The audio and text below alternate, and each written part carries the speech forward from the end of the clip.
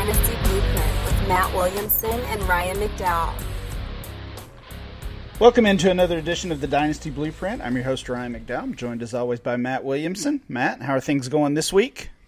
Things are well. Starting to feel like summer around here, and training camp ain't all that far away. I'm pretty excited. Might have some real football to analyze here soon. Hopefully, right? Hopefully. Yeah. I don't know. It seems like we're getting bad signs here and there. So we'll see. We'll see what happens. We know, though, in the Dynasty world, we keep going no matter what. And that's what we're going to do today. We are going to continue our Dynasty team building series. This has been a huge hit, I can say. We've gotten some great feedback on it. And I know I have learned a lot from our guests so far. And we've got one of my favorite guys. I made a list of my favorite Dynasty players. And I don't mean Juju Smith and Juju Smith-Schuster and Amari Cooper. I'm talking about guys that I play in leagues against that I respect so much based on the teams they've built and the way they've gone about that. And this guy is one of those. It's Scott Connor. Scott, of course, is a writer over at DLF with me. He's also the host of the Dynasty and Chill podcast. Scott, how are you today? I am excellent. When I first started seeing that you guys started this series, I was like, man, that'd be awesome to go on there and answer those questions. And boom, I'm here. So just honored to be back with you guys. I think this is my third time on the show, and I'm really excited for this one. So thanks for having me. Yeah, absolutely. It hasn't been too long since your last appearance, but when I came up with this topic and these questions, I knew we had to get you back on to answer these. And I'm interested to learn from you. One thing I've noticed from you in playing in a couple of leagues or a few leagues together is you are not afraid of bold strategies. You are not afraid to try the strategy that no one else in the room is trying or in the league is trying. So I can't wait to hear your thoughts on startup strategy, rookie draft strategy, trades, and so much more. Scott, I know you've checked out the some of the other recent episodes, so you won't be surprised. This is going to be a two-parter. I can tell already. Yep. We're gonna pack it full of information, and we'll have you back next time as well. So let's jump right in. We want to start with the starting point, with the startup dynasty draft, and just want to hear from you first. In that normal one quarterback dynasty startup, it's probably been a while since you've done one of those, but in kind of that basic vanilla PPR league, what's your draft strategy? Yeah, this is a good one, and I've heard some of the other answers that people have given on this question before, and I'll be completely honest. I'll give the answer from the perspective of you're right. I don't think I've done a one quarterback startup in probably 4 years, and I have two. Wow. I have 2 leagues right now out of my 49 dynasty leagues. I have 2 leagues that are still one quarterback, and both of them decided to go to Superflex next year. So basically this year's rookie draft was treated like it was a Superflex draft already. But here's what I would say. I think that if you're doing a one quarterback league, my high-level approach to it would be you do have to look at a couple things. You have to look at the roster margins. You have to look at the starting lineups. So you know where you're starting from, meaning I know how many players I need to start, and I know how many players I can roster. So you have to look at your taxi, you have to look at your total roster spots, and then you have to look at the starting lineups. And then you can kind of take the approach of, I like to break it out into my quarterbacks separately and then skill players. So I'll reference like skill starters versus quarterback starters. And I think that's when you have to determine, the quarterbacks are completely separate. You can determine based on how many running backs, how many tight ends, how many receivers you start, and then the scoring at those positions, how you're going to tier, a receiver versus a running back, or a tight end if it's tight end premium versus PPR for a receiver, or tiered PPR where it's half point for a running back. So you can kind of analyze those separately, and I do think you can use pretty straightforward ADP or rankings or your own tiers to do that. But I think the big advantage, and I think the thing that people may argue with, I was always, and you probably saw this before when we were on Dynasty Command Center, I would always say I just punt quarterbacks in one quarterback. Always. I will always stream. But I have come around to the fact that, let's say you're in a league where you only start 7 skill players, right? And the quarterback scoring is like a 6-point passing touchdown, maybe some bonuses for yardage or completions or whatever. Let's say your quarterback is putting up 25, 26 points per game, like the median quarterback one is at 25 points per game. There's a big advantage between being able to have not only a starter in that range, but being able to stream within that range too. So if you can put together, say 2 low-end quarterback ones, if you can't get a hold of a Mahomes or a Lamar Jackson or even Prescott, Deshaun Watson, the top tier of the 6 starters that we would consider to be the top tier. If you can stream from that, median quarterback one range and right on the fringe, you can get a distinct advantage. Let's say you can get an advantage for 5 points a game over the average player in your league. They only have 7 other starter spots to make up for it. So if you're in a shallower league like that, I do think there's a bigger advantage to be had if you can get one of those elite quarterbacks. So I think that's the first thing you have to analyze is how important are the other positions. I don't know about you, Ryan, but if you're in a league that has 11 other skill starters, I don't really care about paying up for a quarterback because I have 11 positions that if I can just gain like a half a point at all those other positions, I can probably make up for your Lamar Jackson or your Patrick Mahomes difference. If I'm only starting 6 or 7 others, I do consider to pay up for that quarterback because it gives me the cushion compared to the other positions. So I think that's where you have to start in a one quarterback league, and you have to analyze the scoring and the margins, compared to the rest of the field at the position, and then determine how you want to approach it. That's the best way I'd say to start. And then after that, I think you just treat it the same way as you would as a super flex. All the other positions are relatively going to have the same value. It's really just that quarterback margin and how much you want to pay. I feel so dumb that I had never thought about, boy, that we're not starting that many guys, so quarterbacks are more important now. I hadn't looked at it. The way you just spelled it out there was really smart and well said, that, hey, I can make up for it if I get more bites at the apple with, extra flex guys and things like that, where, yeah, maybe I will draft Lamar if I only have 6 or 7 starters or something like that. That's great. Yeah, that makes a lot of sense. You talked about this a little bit, Scott, but how much does league format impact your draft strategy?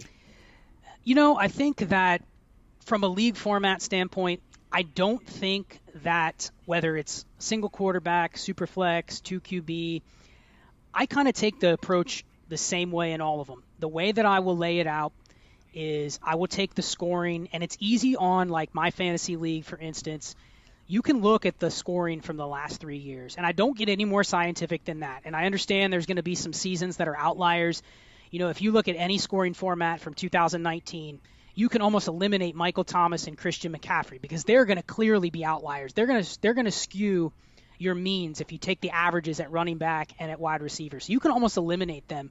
But what I'll do is I'll kind of chart out, if you just picture a chart where I say, okay, take the median scoring from running back 1 to running back 12. So you're taking like what running back 6 and 7 scored, and you take the median, and that's what you would serve as your baseline for your RB1. And you extend that all the way out to running back 1, running back 2, receiver 1, receiver 2, receiver 3, and into your flexes. You can get an idea of kind of where to target positions in a startup draft. And that's how I would weight it, and it's completely dependent on your scoring. An example, like our kitchen sink leagues. Obviously, they're contract leagues, so that brings in a totally different strategy. But it's only start 1 running back. So I look at that and say, okay, you look at PPR last year, the median running back 1 scored over 19 points per game.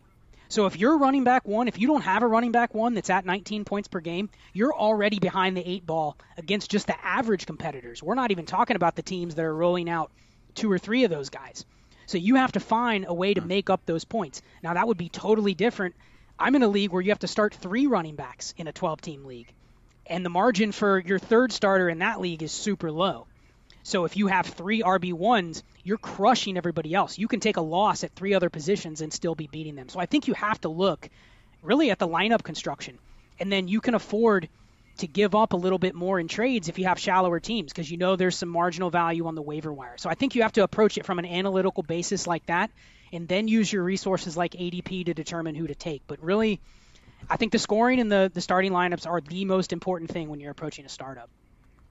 So I kind of knew this, as I mentioned at the beginning, because I've seen you work in these leagues, and I think back to the charity league that we did in Canton last year, and the format was basically wide open with multiple flexes, no required starting spots, and you drafted, what was it, 8 or 9 straight? Was it quarterback, Scott? I think that was it. It was basically you didn't have to start a quarterback, but you could start 2 super flexes. But then it was just 8 straight flexes. And I honestly did this exercise, and I want to say I did a ton of research for it, but it was a charity league. It was for fun, for a good cause. And just the night before, I just crunched these numbers. I have a spreadsheet that I'll put in basic scoring settings, and it'll kind of pop out, what did things look like in this format. And it was just like, I charted like the top 60 players, and it was just like 36 running backs or something like that. So I'm like, why would I take a receiver when I don't have to start one? Why would I ever take a tight end when there was only like 2 that finished in the top 50? So I just came in the strategy and said, I'm just going to take best running back for literally 8 straight rounds. And I got some flack during the draft, but hey, it ended up working out. So yeah, wow. you won the league, if I remember correctly. I mean, an 8th round running back is going to score your points. I mean, that makes a lot of sense. Yeah. So, again, I just kind of think of that league we were in together, and your basically knowing the format so well, which is kind of what you've suggested here already. So, what I'm hearing from you is you don't necessarily have one strategy that you go into a league with. You're totally forming your strategy based on the starting lineup, the scoring, the total number of teams and roster spots, things like that. Yeah, I mean, and that's a great example, but that's also a redraft league. From a dynasty perspective, it's easy for me to say when someone asks me advice on, let's say a league where it's 0.25 point per carry, and it's a big skew of running backs. When you look at the scoring, the running backs score, literally you have guys like Jordan Howard that are scoring the equivalent of wide receiver 1s in that format. But obviously they're not valued the same in Dynasty because how many years are you going to get for Jordan Howard? You might get 1 or 2 more years. It's almost like looking at, in that league, David Montgomery scored more than every receiver except for 3 or 4 last year. That doesn't mean you'd take David Montgomery over all those wide receivers, but you are weighing, okay, ideally, I'm filling every flex with a running back because there's that margin to where until you hit that point where it goes deep enough where the receivers start to outpace the running backs, because only so many running backs can get, 20 carries a week or can get 4 first downs a week or whatnot. There's always going to be that breaking point where the receivers start becoming more valuable. So in weird formats like that, you're always weighing the fact, okay, this is still Dynasty. I still want to have a mix of players that I'm going to be able to keep long term. But still, ideally, I'd love to start a running back every single week in a flex spot. So that kind of leads into more how you're going to build your roster. Those type of leagues, let's just say we translated that charity league to a dynasty league. My bench would have probably been, okay, I'm going to roster as many handcuffs as I can. 16 of my 20 roster spots are going to be running backs because I want all the handcuffs too, and I want as much turnover every year. I want to be able to have extra roster spots where I can pick up additional running backs. So I think it's, the one benefit I always tell people when they ask me for advice, and maybe Ryan, you can relate to this too because I know you play in a lot of leagues, I am completely player agnostic. And I know that's hard for a lot of people in Dynasty. I don't care about players. I track all my ownership shares of all my players, and I look at it more as like a stock portfolio. But I'm never going to be opposed to trading somebody away if it benefits me based on the settings. So that's something that I have a luxury of doing by playing in 49 leagues. Other people that are in a couple leagues. 49. And I want to say this, Matt. I've met quite a few people this year that are in more. And I was shocked, but it's out there. I have a hard time keeping up with 7. Out there. It's out there. But no, when you have 20-plus leagues, you can be a little more agnostic towards players. You can trade for the format, and you can trade based on the market of the league that you're in. You don't have to worry as much about, well, hey, that's my favorite player. I don't want to trade him away. So that is a luxury when you play high volume. You mentioned, trying to start running backs, and that league that you were talking about was obviously an extreme example. But it kind of dawned on me as you were talking, almost every dynasty league I've been in, and I'm not in 49 of them, there's a lot of them that you can only start one running back. And a lot of people look at it like, I got 2 startable running backs. I'm fine. I don't have to invest so heavily in running backs that are more expensive. And I'm sitting there thinking, that's still the wrong way to go. If you could start up to 4 or 5, but you only have to start 1, start 4 or 5. I think it all comes down to acquisition cost. Let's say you're doing a brand new startup that's only 1 running back. you could take the strategy of, hey, if I have the number 2 pick, I can take Saquon Barkley. I can lock Saquon Barkley in my lineup every single week. He's probably going to give me 10 to 20% more than the average running back 1. So I already have a built-in advantage there. But let's say I can't get my hands on him, and I have to start picking from, down a little bit lower, running back 6, 7, 8. You can't guarantee that they're necessarily going to be above that replacement level every week. So do you want to maybe take a receiver instead? Because, again, you only have to start 1. So you could maybe go, that classic league where you start 1 running back and 2 receivers and 6 flexes. In Kitchen Sink, it's 1, 1, 1, 1, and then 6 flexes. I love going wide receiver heavy and just build volume at running back. You can take that approach too, where you get 7 or 8 stud receivers, and then the next 12 roster spots are all running backs, and you just play week to week. Hey, do I have one guy that I can fill in and give me 70%, 80% of what Saquon Barkley can just based on the matchup? So I think it's really, you can take 2 totally different approaches in those start 1 running back leagues. Scott, let's talk about how you game plan specific positions in a startup, and let's look at a super flex league with pretty basic scoring, PPR for all, and two running backs, 3 receivers, a tight end, and a couple flexes. So in that kind of generic league format, what is your plan for positions? How are you building, especially the quarterback position? Yeah, so I think if we're talking just a generic, and I'm assuming this is a 12-team league, right? 12-team league. Yeah. I think there's been a big debate this year, and maybe it's because of the current landscape at quarterback. But we talked about this on the last episode that we did. I think it was back in February, where the quarterback landscape, even in Superflex, has kind of flipped from last year to where now you kind of have the haves and the have-nots. And the have-nots almost are like, after you get outside the top 6, and I'm pretty comfortable putting Joe Burrow as my quarterback 7 just because I think he has sneaky upside from a rushing standpoint and his offense. But I think we're underrating, at least right now in Superflex, we're underrating the value of longevity of quarterbacks. I mean, wouldn't you say we're seeing an era now where teams are not letting these quarterbacks hang on for 5+ years? Just because you're a first-round pick does not mean that you're going to start all 5 years. And it definitely doesn't mean that you're going to get a contract extension if you're not above replacement level. So I think in Superflex now, it used to be, give me 4 or 5 quarterbacks, and I'll just hoard them. And someone's always going to need one. So they're going to come to me and say, hey, I'm willing to trade you my Calvin Ridley for Jimmy Garoppolo just because I need a quarterback. But I've found the teams that I'm really strong at quarterbacks, when I don't have those elite ones and I'm stuck on a bunch of quarterback 2s, the scarcity just isn't there. A lot of these teams, they're not freaking out about quarterbacks, especially in the offseason. And it's really hard to get those elite skill players in 12-team Superflex leagues. So in cookie-cutter leagues like that, where there's even scarcity, the quarterbacks have kind of taken a back seat. And it's hard. I mean, I don't know if you've experienced this, Ryan, but when you have, say Ryan Tannehill is your 3rd quarterback, you're not getting a running back 1 or a wide receiver 2 for him. It's hard to find that deal. The only time you get it is in the season when somebody has an injury or, this year, who knows what's going to happen. But I think that's the only time you can really trade those guys because there's just no scarcity. And there's, a team that has Justin Herbert as their number 3 quarterback right now. They're sitting pretty. They're not addressing that. That's looked at as a luxury. And, we'll see what happens this year with COVID-19. But I actually think there's going to be some value to having guys like Andy Dalton, Jameis Winston. These guys can put up fantasy points. What's the over-under on how many games they start this year? I mean, I bet you it's probably going to be a couple of them. So, yeah, I think that's the main takeaway. 12-team Superflex, I think quarterbacks are way overrated. That's a good point because nothing's changed. There's still 32 quarterbacks that start in week 2, week 6, whatever, in any year. But it does seem like there's more Mariota, Winston, Daltons, Foles, really good backups that can start.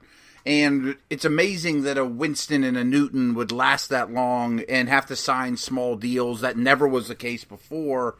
And back to your Herbert point, these last couple drafts, I mean, going back to the Darnold-Lamar draft where they had 5 first-rounders, if you bring 4 or 5 basically guaranteed starters into the league every year, all of a sudden the demand is better than the supply.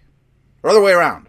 No, and I think here's another thing that I've been thinking about. We've had the influx of young guys coming in lately in the first round. No, you're right. And when you have those guys on your team, the team that drafted Justin Herbert, even if he's their quarterback too, they're probably not antsy to go out and trade their 2021 first-round pick for Jimmy Garoppolo or Ryan Tannehill. You know, they're not chasing that necessarily because they don't need it yet.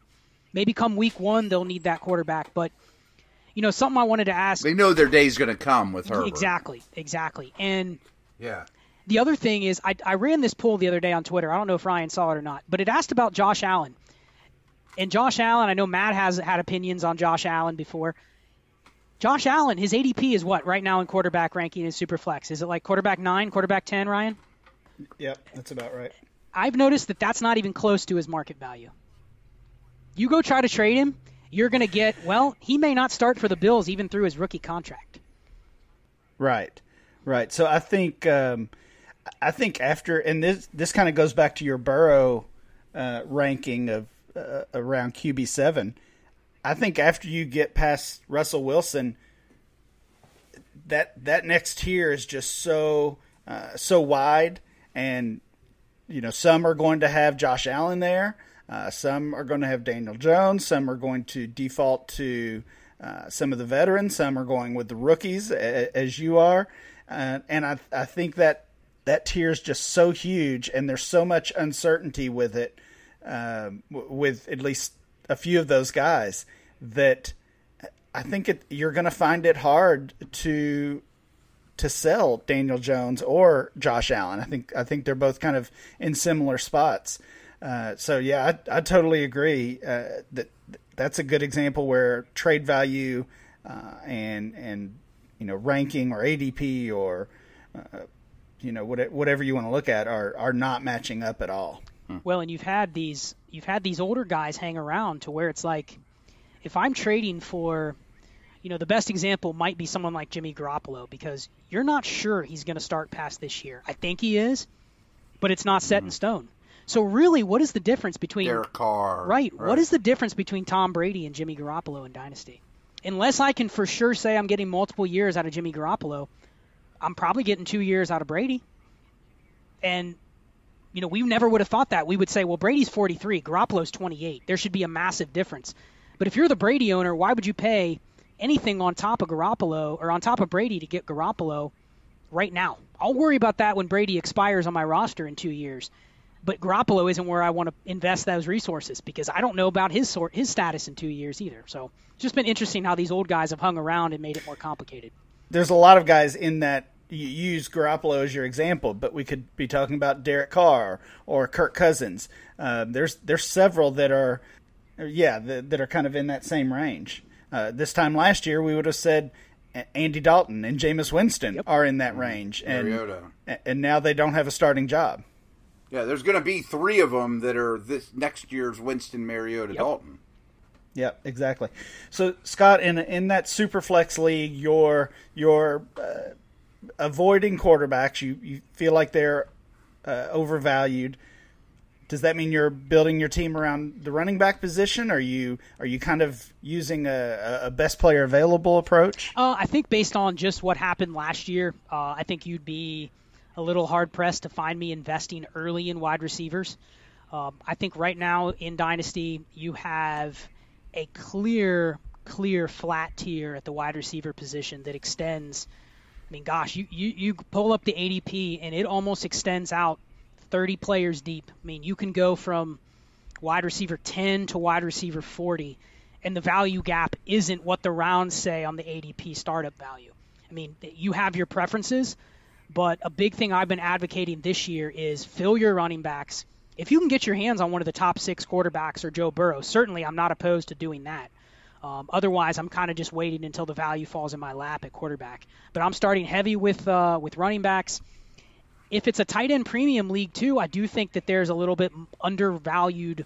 There's some undervalue in picking the elite tight ends too, because if you look at the replacement value of even flexing like a Mark Andrews last year, it actually outpaced a lot of the receivers as well. So I've been a big advocate of wide receiver pivoting this year. That if you can identify a receiver that's, say Kenny Golladay or something like that, and you can pivot down to even Tyler Boyd or someone of that nature. You can get Tyler Boyd in a first for Kenny Golladay. And what are the odds that I don't get a better season from Tyler Boyd than Kenny Golladay? And age isn't really a factor in that case. So really, what am I trading away? I'm trading away, the hype. I know Ryan was big on A.J. Brown, but like A.J. Brown got up to wide receiver 8. And he was wide receiver 8 because he's 22 years old. Not because I can project him to be a 145 target guy going forward. So it's like, if I can trade A.J. Brown for 2 wide receiver 2s, it's hard for me not to do that, especially as you get deeper with starting lineups. 3, 4 flexes. I'd take the 2 for 1 in those scenarios at the receiver position all day. And especially like your Golladay for Boyd in a first, because that first could be next year's Cam Akers, Swift, Herbert. It's dependent, whatever you want. I mean, that's so flexible. That makes a ton of sense. And yeah, Galladay's worth more than Boyd. Everybody listening would rather have Golladay than Boyd. But you also, Boyd might have more targets this year. That's not crazy. Right. Scott, we'll get into trading up and down in a startup soon, but something you said made me think. Really, if I'm doing a startup right now, and we'll go back to that 1 quarterback format, if I don't have a top 2 pick, I just want out of the first round, right? Like anything from 3 to 12, there's very little difference in that player that I'm getting at that spot and somebody I can get in the second round. So if I can move from 3 or 4 or 5 down to the second round and pick up anything on top of that, that's what I'm doing. Of course, the issue is it seems like that's what everybody wants to do right now. Everybody's kind of recognizing that same thing. It's McCaffrey and Barkley and everybody else. So, Scott, again, you've kind of hit on it a little bit, but you've joined a league, and this can kind of be the format of your choice. But what does your pre-draft preparation look like? What are you actually doing to get ready for that startup draft? Well, yeah, I kind of hit on it a little earlier where I do think you have to go through the scoring, you have to go through the settings. You kind of got to set your own tiers. And I think one of the things that helps when you're in multiple leagues, and again, I'm speaking to the people that are probably playing in, at least half a dozen leagues or more, is each league is its own economy, and you have no idea, especially if you're playing with players that you've never played with before. I mean, yeah, you can have an ADP list. You can have tier lists that you set up beforehand. You can have targets that you think, okay, I'm going to map this out. Within a couple picks, I can probably get this player or I can get this player. But there's been startup drafts in the past that I've done. I mean, this was probably 2 or 3 years ago. You're not seeing this too much anymore because one thing I want to talk about a little later is how I think Dynasty community as a whole, there's so many resources out there like at DLF and so many other sites. The average Dynasty player, I think, is getting a little bit sharper. And maybe that's just some of the people that I'm getting into leagues with. But I used to get deals, I think it's more mainstream now than it was a couple of years ago. Yeah. Yes. I mean, but there were leagues where I was in 3 or 4 years ago where you were able to trade, one of those picks you mentioned that was not Barkley or McCaffrey. You could trade a first-round startup back and get a second, a fourth, and a first-round pick the next year. And it's just like if you make a couple of those deals, it sets you up with so much flexibility that you really – you don't have to hit on every player that you pick in the startup. You basically get 10 shots in the starter range where everyone else only gets 6 or 7. So you have a lot of margin for error, and you have a couple future picks to play with. If you make some misses in the startup, wait till the season, and you can buy somebody for those picks if you wanted to. So that's the typical strategy that I will take. But other than that, I'm really just kind of looking at the board, and I'm very flexible because I'm not tied to players. I'm always willing to take trade value, and I'm always willing to look and say, if I'm drafting a startup in February, I'm looking at it totally different than if I'm doing it in August. Because I'm looking at, if I pick, who do I want to use on this roster spot in February? What can happen with this player over the next 6 months that could change in his value? If nothing can happen, then I don't know if I really want to put in the investment. I don't even want to use a roster spot on a player that I don't think can be a mover. So I know we talked about this on the last episode, but we did the episode in February. Who were the guys that you were interested in buying? It was the players that you could see some sort of movement, right? One thing I'll do is if I have a league that's turning over, and I know this was a later topic, but you get rid of all those players that really don't have any value change. Drop all your backup quarterbacks in Superflex. Drop all your third-string running backs that only saw time because there were 2 injuries ahead of them. You can safely drop those players because you want to have those free roster spots. So I think it's just about flexibility. Yeah, keeping Patrick Laird doesn't do you a lot of good. Nope.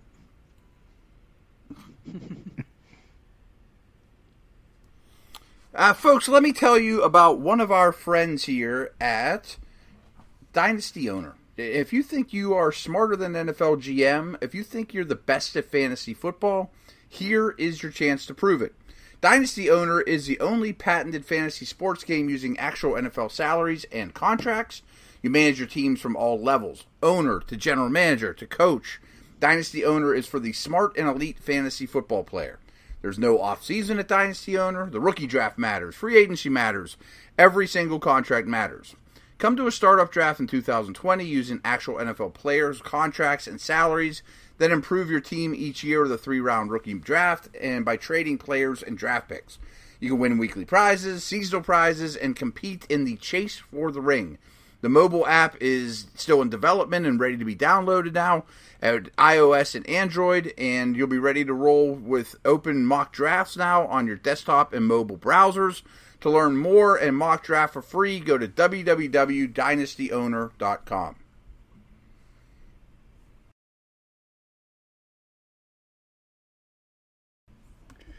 So, Scott, let's get into the draft now. The startup draft has begun. How do you execute your strategy? So how do I execute my strategy during the startup? Well, I think that kind of what I talked about before, you got to be prepared by understanding kind of where the threshold is going to be in your specific league. So I'll just give the example of, let's say you're in a league that has, we'll say 25 roster spots and only 10 starters. You kind of have to do a little bit of thinking ahead and saying, okay, I have to know where the value is going to drop off from like starter range to stash range. And you can look at whatever tier list or ADP list that you're doing to build that.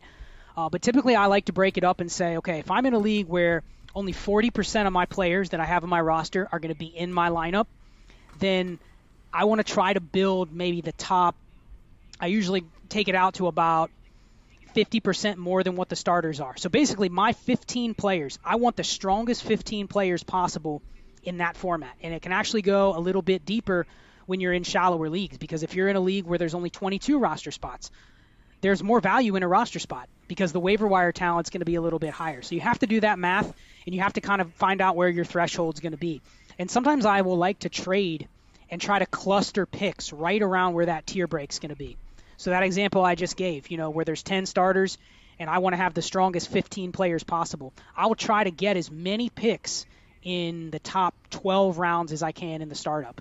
And I don't care if I give up 15 rounds in the later parts of the draft. I'll give up around 20 and a 21 pick to get up to around 14 pick. I don't mind losing that extra pick because I know I'm going to be able to pick up pretty equivalent player that you're getting in round 21 of the startup from the waiver wire.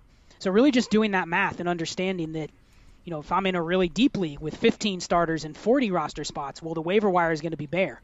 So I probably want to get a lot more startup picks in that case versus the other way around. So I think it's just a lot of it's just doing math. That I'm an analyst by trade. I was born with basically just a math. I was about to ask you that. I was born with a math brain. I was doing algebra equations at 2 years old. So that's how I always think of these things. It's all math, and players come later. That's apparent. Yeah, I love it. So we've certainly learned that you're flexible in these drafts. Are you more likely to trade up or trade down? It sounds like you've identified some hot spots where you want to make sure you have X number of picks by a certain round or a certain draft position. Yeah, I think right now I would say, especially if you're doing a startup later this summer, I have a hard time, unless you mentioned getting up to get Barkley or McCaffrey or Mahomes and Superflex. I think we're facing a year or two of the NFL where we're going to see more variance than we've ever seen before. And so, there are some formats where certainly if you're in a league that's really, really shallow, you don't want to trade away studs for 3 players. You don't want to necessarily turn a Tyreek Hill into 3 wide receiver 3s or something like that. But I think we're getting to a point now where the projections that we have for the next year and maybe next year's draft or next year's season, I don't know how much we can take historical data into account and try to predict what's going to happen in the next year. I think we're facing a period in Dynasty. There's going to be more variance than we've ever seen before. So most of the time right now when I'm trading, my trading throughout the summer has almost always exclusively been, hey, where can I try to slim the margin down and trade a player, drop down to a lesser player, but pick up an extra asset? And it's almost like buying me additional insurance, because I think the Dynasty teams that are really slim over the next couple years, that don't have a lot of draft picks, that have aging players, I think they're going to run into a lot of trouble, because I don't know if we can even count on those players performing the way that you think. So I'm erring on the quantity over quality, at least in the next couple years. Why the next couple years? Just because of the COVID situation, injuries, people getting, having to hang it up for a couple weeks because they test positive, or because people like Andrew Luck are hanging it up earlier than they used to? I mean, what's the exact logic for the next couple of years being that way? Well, so I already used to operate this way, and I call it an 80. Okay. But I think this year it's just enhanced. So I call it a 80-40 trade. And basically, you look at it like this. I have an asset that's worth $1. You're willing to give me an asset that's worth 80 cents, and then I also get something on top of it that's worth 40 cents. Now, in a starting lineup, if you translate that to Dynasty, I'd rather have the $1 versus the 80-cent player in my starting lineup. But if I can build enough moves and enough trades over time where I'm accumulating just that additional extra value, and the margin that I'm losing from that $1 player to that 80-cent player isn't that far off, I figure there's going to be opportunities during the season. And Matt, you mentioned the COVID-19. We don't know what that's going to look like. We don't know how many players that's going to impact. And we don't know if that's going to impact certain positions or certain teams differently. I just don't think we can go into this season and say, hey, I'm going to build this roster of all these players that I know are going to perform the way that I think they are in 2020. And I think that's going to blend into the 2021 draft. How accurate are teams going to be drafting? How much are we going to be able to, if there's no college football season next year, how much are we going to be able to take all the historical data on draft capital and dynasty players and say we're spot on and use that just as we would in prior years when we think the NFL teams might be a little less accurate next year in who they pick? So I just think we're set up for a cascade effect over the next couple years where there's just going to be a lot more variance. So I want to have the extra insurance. I want to be the team with the extra picks during the season. Worst case scenario, I can go out and buy those. I can buy from the teams that maybe have packed it in or are going to sell a little bit cheaper. So that's just kind of my overall general approach. But typically I would trade that way anyway. It's just more enhanced this year. That makes a lot of sense. And if there's more uncertainty, you want more insurance. And one thing I'm pretty darn confident about is more players, fantasy, offensive lineman, defensive lineman, whatever, are going to miss games this year than usual. Yep, absolutely. Let's move over to rookie draft conversation.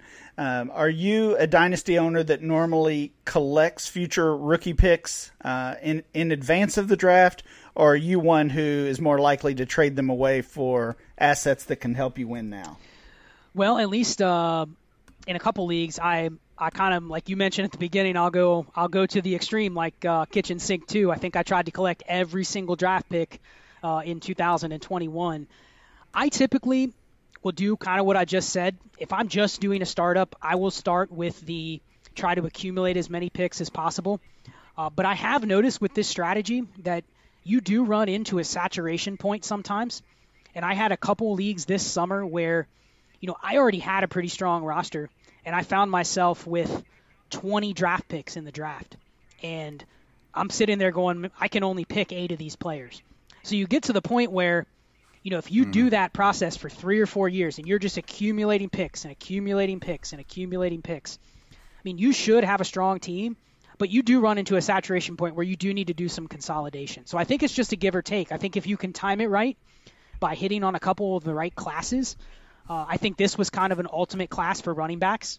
And I do think the running backs this year are being undervalued. I think we're, compared to what's coming in the next couple years, I do think we're actually undervaluing on the market what you should have paid to trade up to get DeAndre Swift or J.K. Dobbins or Cam Akers, because I think you're going to have a really hard time replacing a prospect like that in any of the next 2 classes. You might have 1 or 2, but say there's only 1 or 2 in the next 2 classes. You need to have a top 3 pick to get it done. So I think this year was a year to consolidate. So if you built that way, this was a year that I did trade up to those spots, especially for running backs. So I think it's just a give or take. You got to do it on a cyclical basis.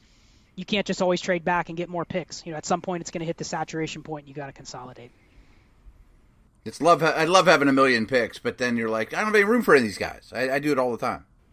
Yeah, I love stacking those picks as well, but if that's the only part of your plan, it's not going to go well because, like you said, Scott, you're just going to end up with really too many picks in each draft. So acquire those picks, and like I've already seen you doing in some of the leagues we're in together, then you have to make moves. If you've acquired too many rookies to take into the regular season, go ahead and start unloading some of those rookies or packaging them together for an upgrade. And I've seen you doing that as well. So if the only part of your plan is to load up on rookie picks and that's it, that's not going to work. You've got to have some trades in mind as well.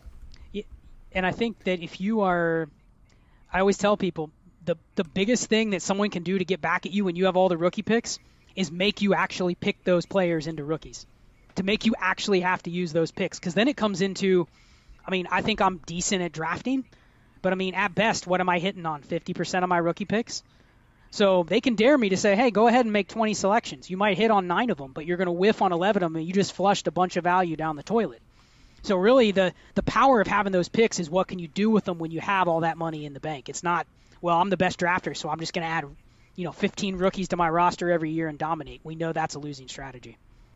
Yeah. There's a lot of leagues I have 4 and 5 third-round picks next year. Like, that's great, but you don't want to take 5 guys in the third round when it all comes down to it. Right.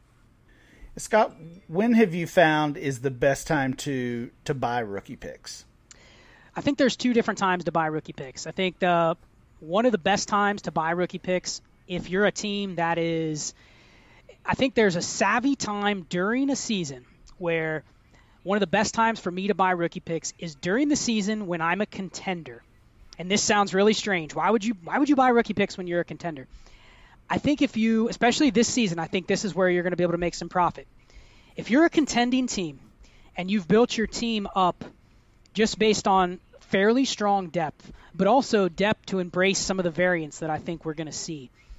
I made a lot of good trades last year where I was a team that was going to make the playoffs, but I was still trading away some of these volatile running backs that we knew were going to drop value, or receivers that we knew couldn't sustain their value that it was currently at. So I think that's the savvy time, because I've found that, right now, and I don't know if you've experienced it, if you guys have experienced this in any of your leagues, but it's really hard to get draft picks right now. Everyone's kind of just sitting still in leagues saying, hey, I don't know what's going to happen with the season. I'm not really sure about my team because I really don't know what the season's going to look like. So I'm just going to hold my rookie picks.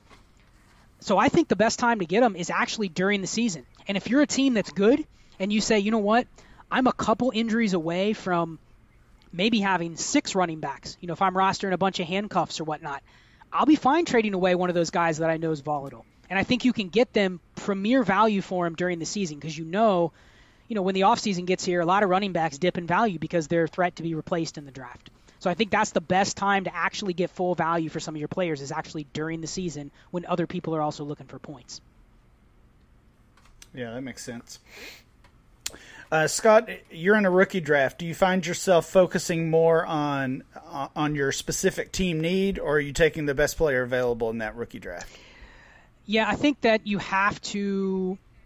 always have to look at your needs, but I have a hard time. And the only caveat will be if we're talking about running backs, I will always draft running backs in rookie drafts no matter what, even if I need receivers, just because Ryan, you would agree, running backs drive dynasty teams at this point.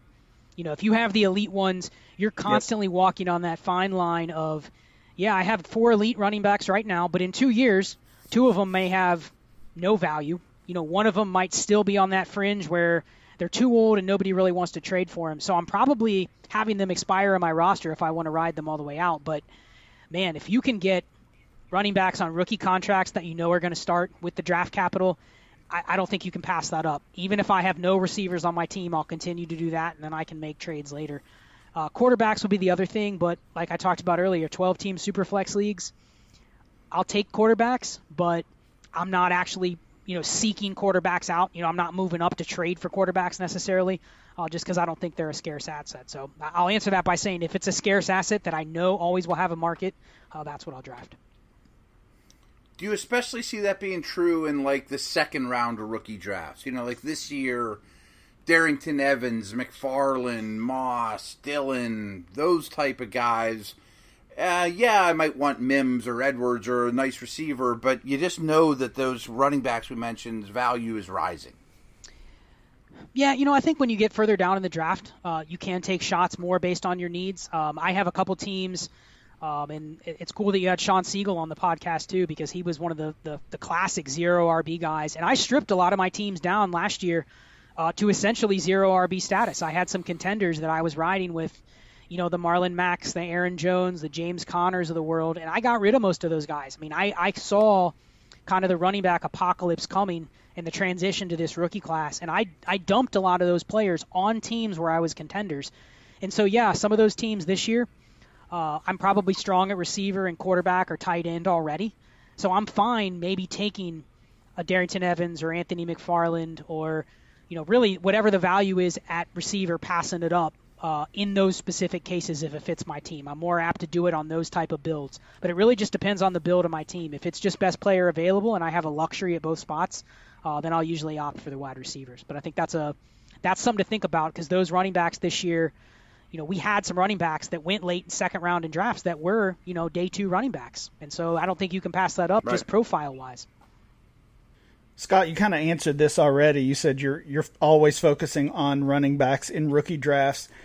How do you kind of compare this, the short-term production that we often get from running backs versus the long-term value? So I'm thinking about, in different portions of rookie drafts this year, CeeDee Lamb versus Cam Akers, or Keyshawn Vaughn versus any of those late first wide receivers, Pittman, Higgins, Mims, Ruggs, whoever your favorite is of that group. How are you making that decision? This is a tough one because, I kind of hit on it earlier with the wide receiver saturation, and, it depends on your settings, I think. If you're in a league that you can only maybe start 4 or 5 receivers, there is a saturation point to where, I'd love to take shots on profiles like Pittman or Mims. But at some point, what's the saturation point with those guys? Where is that breaking point at the wide receiver position in Dynasty? At some point it's got to explode. We're talking about a 2021 class where, we're trying to add 12, 15 more receivers that go in the first 3 rounds of the draft. At what breaking point are there receivers right now in Dynasty that are maybe top 40 or top 50 receivers? Someone kind of has to fall out for some of these other guys to come in. You can't support 70 receivers that are putting up top 48 right. numbers. You just do the math. There's going to be players that fall out, and so in that case, I do think you kind of had to look at your format. If you're already strong at receiver and you can only start 5 in your league, what is the value of adding the 11th receiver? Would you rather shop that pick and see if you can add a veteran running back instead? I'm not a Keyshawn Vaughn fan, so I'd have a hard time picking Vaughn over any of those day 2 receivers this year. But do I really want to add a Bryan Edwards on a team where I already have 9 receivers that are slotting in better than him? Because I'm really just I'm building a trade asset there. Maybe I can get the trade. I'd rather trade the pick when it's on the clock. I can probably get a better value there than, once you make that selection, the player's less valuable. That, for the most part, it is. People would rather have the pick and do what they want with it. So I think it depends on the format. I know I always say that, but I think that's the truth when you're talking about, that question. One thing I've noticed this offseason with a lot of my teams when the rookie draft concludes is, wow, I love my wide receivers. I have a dozen, 13, 14 that are all worth a lot. They're all young, Bryan Edwards or better type. And then as you're sitting there talking, I'm thinking, I can only really start half of them and have a chance. And do I really need 13 of them? Should I take 2 of them and trade them for a strong running back prospect? It gets to the point where, like you said, great young receivers are awesome, but how many do you need? Yeah, I have hit on this point, and I'm sure people listening to this will say, oh, I've heard him say this before, but we saw a historic season from wide receivers last year, and I don't think people really understand how much variance happened last year at the wide receiver position. I mean, Ryan's probably heard me say this before, but 75 receivers last year had a wide receiver 1 week. Now, the argument's going to be, well, a lot of those guys weren't in your lineup. And if you look at some of the names, you're going, well, 15 of those guys weren't even on any dynasty rosters because they were just random. You know, somebody gets a random opportunity in a game. They weren't in anybody's lineup. But I think the results... 80-yard touchdown or something. You know, a fluke play here and there, too. Yeah, and you can look at some of the names. But that happens every year. And you can say, well, you know, yeah, I never predicted Jerron Brown to have a top 12 weekly finish in any given week, but he did. You know, Alex Erickson had a wide receiver 1 week. You know, a couple other names, Jakeem Grant, Paul Richardson, Tajay Sharp. Those guys weren't in anybody's lineups for the most part in Dynasty. Probably not even in a lot of Dynasty rosters. But I think the value that you can get is, you know, if you look, you mentioned how many wide receiver 2s, how many wide receiver 3s can you have on your team. If you kind of just chart out how wide receivers score, the average wide receiver 2 last year only scored 15 points per game. The average wide receiver 5, so we're talking like 48 to 60, was scoring 10.5 points per game. So there's not a huge difference. You're only talking about 4 points per game difference, but you're talking about Calvin Ridley versus, you know, all the way down to like Darius Slayton, you know, and even could go further than that. And that's how far of a gap you're talking about from dynasty value. But week to week, and if you're sharp on matchups, you might find a week where Darius Slayton's a better play than Calvin Ridley. So if you can have enough options and you can play matchups, man, you can kind of hack your way to higher wide receiver performances than the actual ADP value that you have on your team. So just really about the approach. But that's the position I think you can really exploit right now. Yeah, and with, you know, you already talked about the kind of grim outlook for the running backs in the next two classes. The wide receiver classes are as strong as the running backs are weak. And so this trend that we're seeing with the deep tiers and you know, flat value from wide receiver 15 to wide receiver 50, it's only going to grow or get worse if you look at it that way. Yeah, and you've seen over the last couple of years, you've noticed that the league is starting to go away from the pure target hogs. You know, there were only, I think, 6 players last year that had more than 145 targets. And in Dynasty right now, do you guys think DeAndre Hopkins is a lock for 150 targets in Arizona? No. So if you say no, basically there's only 2 guys this year, Devontae Adams and Michael Thomas, that I can say I'm fairly confident can get over 150 targets.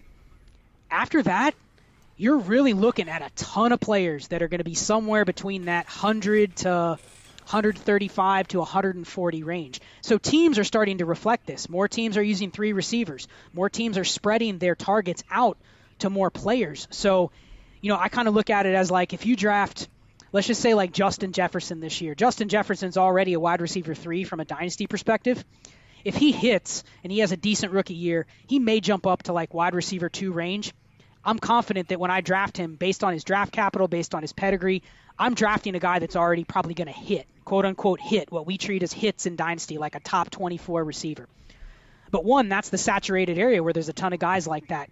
I don't think what we can predict, and even the best analysts out there, they cannot predict which one receiver from the class is going to fall into that role where the team just has to feed him 160 targets. You know, we never thought it was going to be Michael Thomas out of his class.